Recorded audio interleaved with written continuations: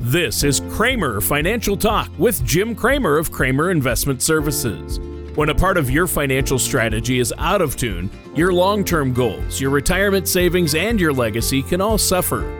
With many years of experience in the financial industry, Jim Kramer provides his clients and prospects with the information they need regarding Social Security, retirement income planning, wealth management, and much more. So listen in as we address your financial concerns and provide helpful strategies to put you on the path to achieving your retirement goals. And now, here is Kramer Financial Talk with Jim Kramer.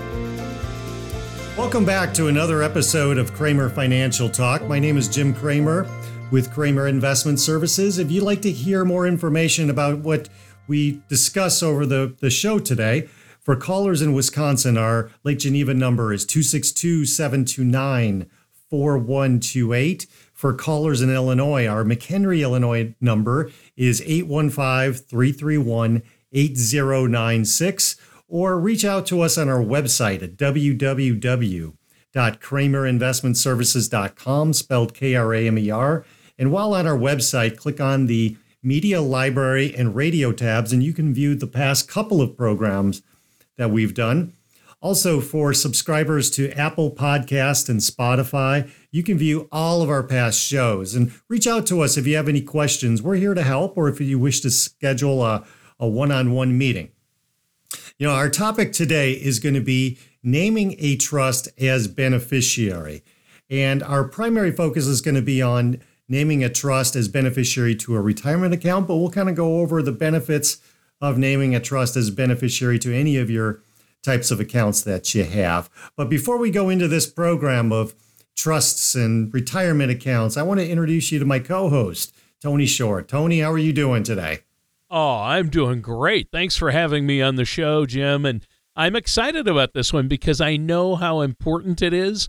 I actually came up against this not long ago with my wife's family, with her dad. So it's an interesting one. When you have accounts, beneficiaries are so important, and a trust as a beneficiary, I'm interested to hear the advantages or why we would want to do this and what that entails. So this is good. I'm in a great mood today, Jim. You know why, because I am a Vikings fan. And normally in our show notes, right at the top of the show, you always put insult the Vikings because you love to give me a hard time about my Vikings.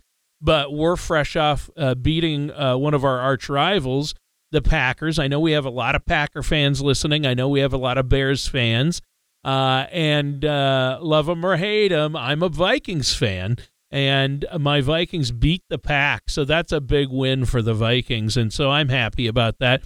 Now, how about you? I just, I spent some time in prayer this weekend for you and your teams because obviously the Bears and the Pack, Well, I put this down ahead of this weekend, and one of our topics was going to be insult the Vikings because I was anticipating the Vikings to lose to the Packers, and everyone was, and now I can't do that, so I feel bad in that sense, but I'm happy for you, Tony, and it was a nice weekend despite what happened. The Vikings were looking pretty good, so I have to admit, I was impressed with what I saw. I didn't think they had that type of team that they could, go up and down the field with the Packers, but they did, and now I can see that they have a decent team. They could actually get in the playoffs and potentially wreck some, win a couple of games. I'm not sure, honestly, Tony. They have championship. They don't have that kind of I don't think so. At least on the defensive side. We're only at 500 as far as a record, but. If we played every game like we played that one, I think we'd be good. You never know. We have a hard time pulling away from teams, and at least we won this one in the end.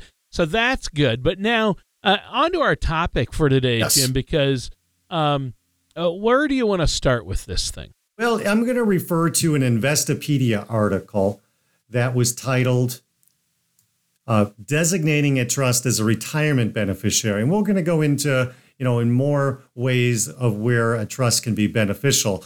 But it's very important for individuals to know, how can a trust be utilized? When does it make sense and when does it not make sense? It's not uncommon at all for the owners of an IRA to designate a trust as their beneficiary. It gives the IRA owner some control over how the investment assets are distributed after they pass away.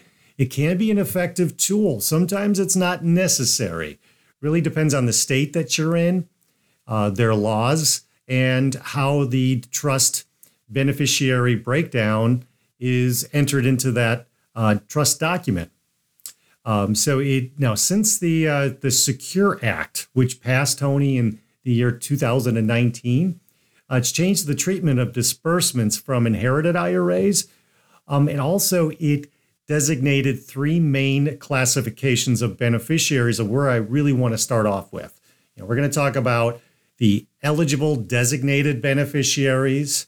Then there are called designated beneficiaries and not designated beneficiaries. It sounds very much the same in each classification, but they're very different. They're treated differently in the rules pertaining to how you receive this money and how it needs to be dispersed over time.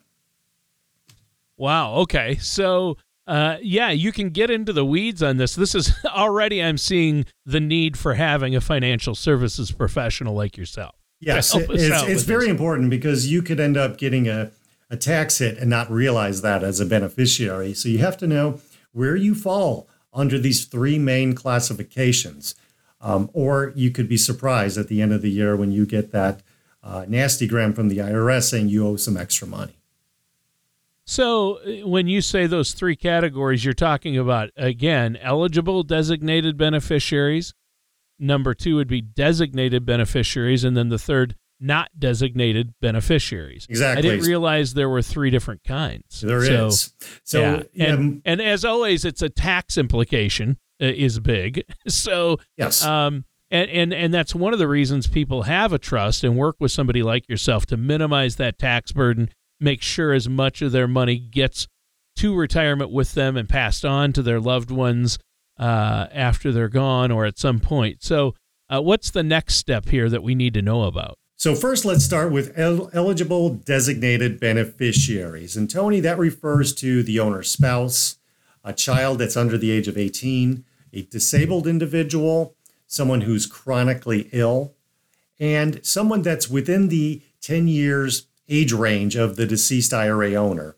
Now, these individuals have the choice of rolling that money over into their own IRA. They can set the account up as an inherited IRA, and they can take the required minimum distribution that the IRS imposes upon these people each year over the rest of their lifetime. There's really no changes to eligible designated beneficiaries. But under the Secure Act, they created the designated beneficiaries list, which includes other individuals. It could be a child that's over the year of 18 years or older. And when they receive this money, they have to disperse this money out over a 10-year period of time. Now, this could be any other individual outside of the first list I gave you, which is called the eligible designated beneficiaries list. Now, they have the inherited IRA, got to be dispersed out within 10 years. That is a significant change to what we had before in the past. And then there's the third category of not designated beneficiaries, which could be estates, charities, trusts as beneficiaries. And it's very important that when the trust is set up, that it operates in a manner that's compatible with the financial firm where the money is going to be held at.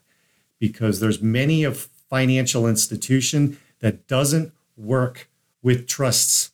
And when you have the trust as the beneficiary, you could create an immediate taxable event for those individuals. So that's very careful planning. When you set up a trust as the beneficiary, make sure your financial institution will work in the way in which you want that money to be spent out or to be dispersed out to that. So that's always a good conversation to have with your financial person. If I name a trust as the beneficiary to my account, will my financial institution where the money's being held at work with me on this? Because if the intent is not to have an immediate tax event, you want to make sure that it's set up properly for you. Well, yeah, it sounds like it. It's really important. And, a lot of our listeners are probably thinking, well, trust, I'm not, I don't have $100 million or more in my accounts. I don't need a trust. But really, a trust can be important no matter where you're at on the financial scale. It just depends on personal situations. And a lot of people need a trust to make sure they're minimizing the tax burden, or that things play out like they want them to. And so beneficiary designations are important separately from that. But when you combine the two, we're into a critical territory here. And I'm glad you're talking about this today. So what's next? Okay, so there's really two types of trusts involved when it comes to any type of an account, whether it's if you set up a trust account, whether you have beneficiaries as trusts, but you have conduit trusts, Tony. Whereas when the individual passes away, the money goes through the trust, and the trust is more of an intermediary, and it goes right from there out to the beneficiaries at hand. Again, if it's through an IRA, make sure your financial institution will allow that money to be dispersed out in a manner that gives the recipient some flexibility as to how to accept this money. Because the last thing they may want is to have to declare all that money as taxes all in that same year. Conduit trusts are the most common, where it just immediately goes through the trust right to the individuals. Then there's the accumulation trust. And I think that the most important reason to establish a trust as a beneficiary to an IRA is because of certain reasons for that, such as the spendthrift provision, where if you have, let's say, an individual who, if they get their hands on this money, they're going to spend it right away. You get into some very complicated situations where you want that trust to kind of be used as a holding ground for this money, and then have it dispersed out through a trustee that can make sure that the individuals involved are getting this money in sort of a secured fashion, but not all at once.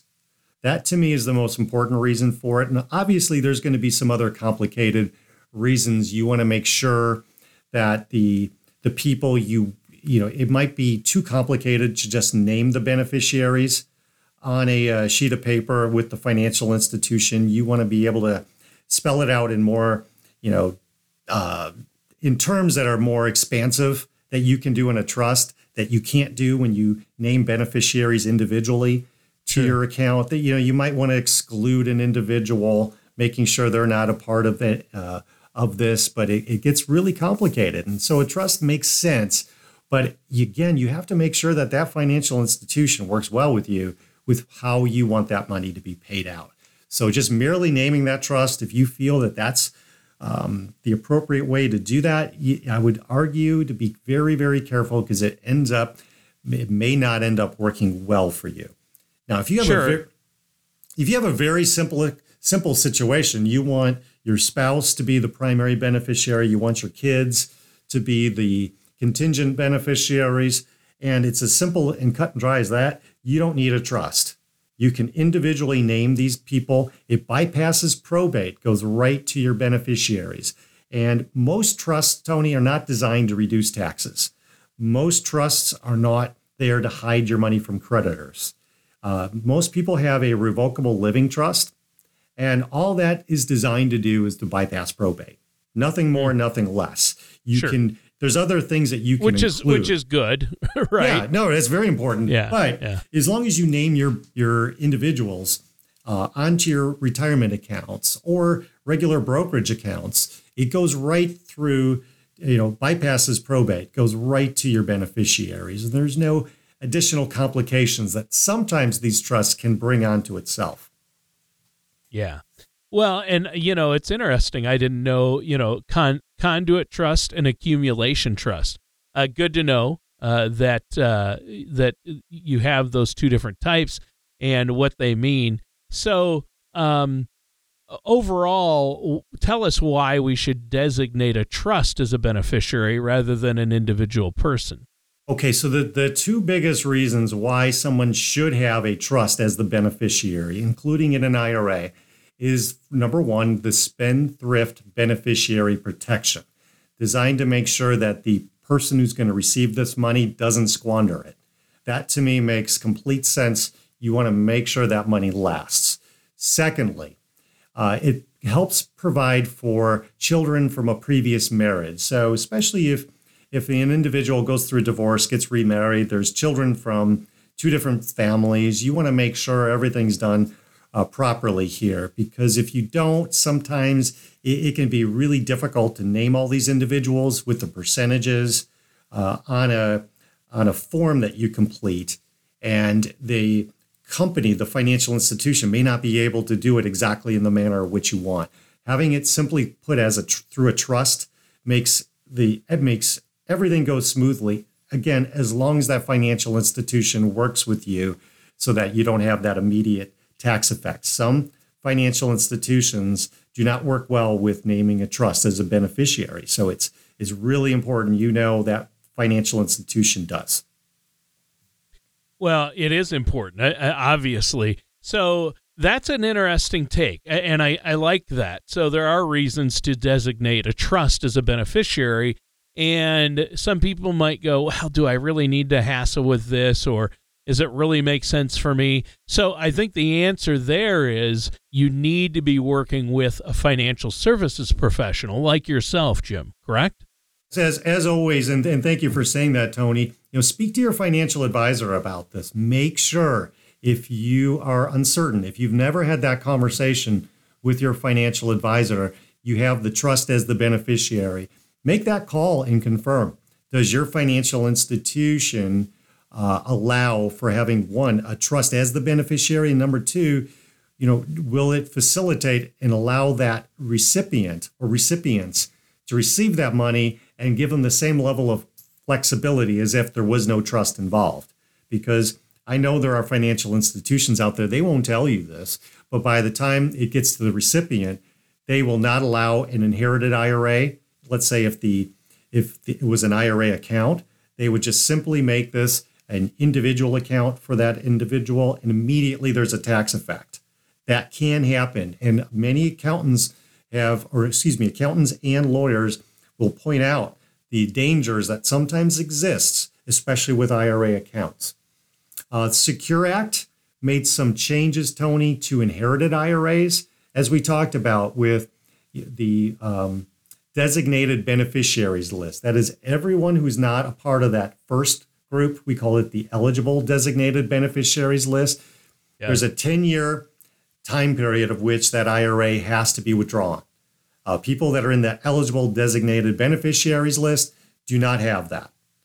And it's very important that individuals who receive that money understand that you don't have quite as much flexibility as you may have had before the year 2020.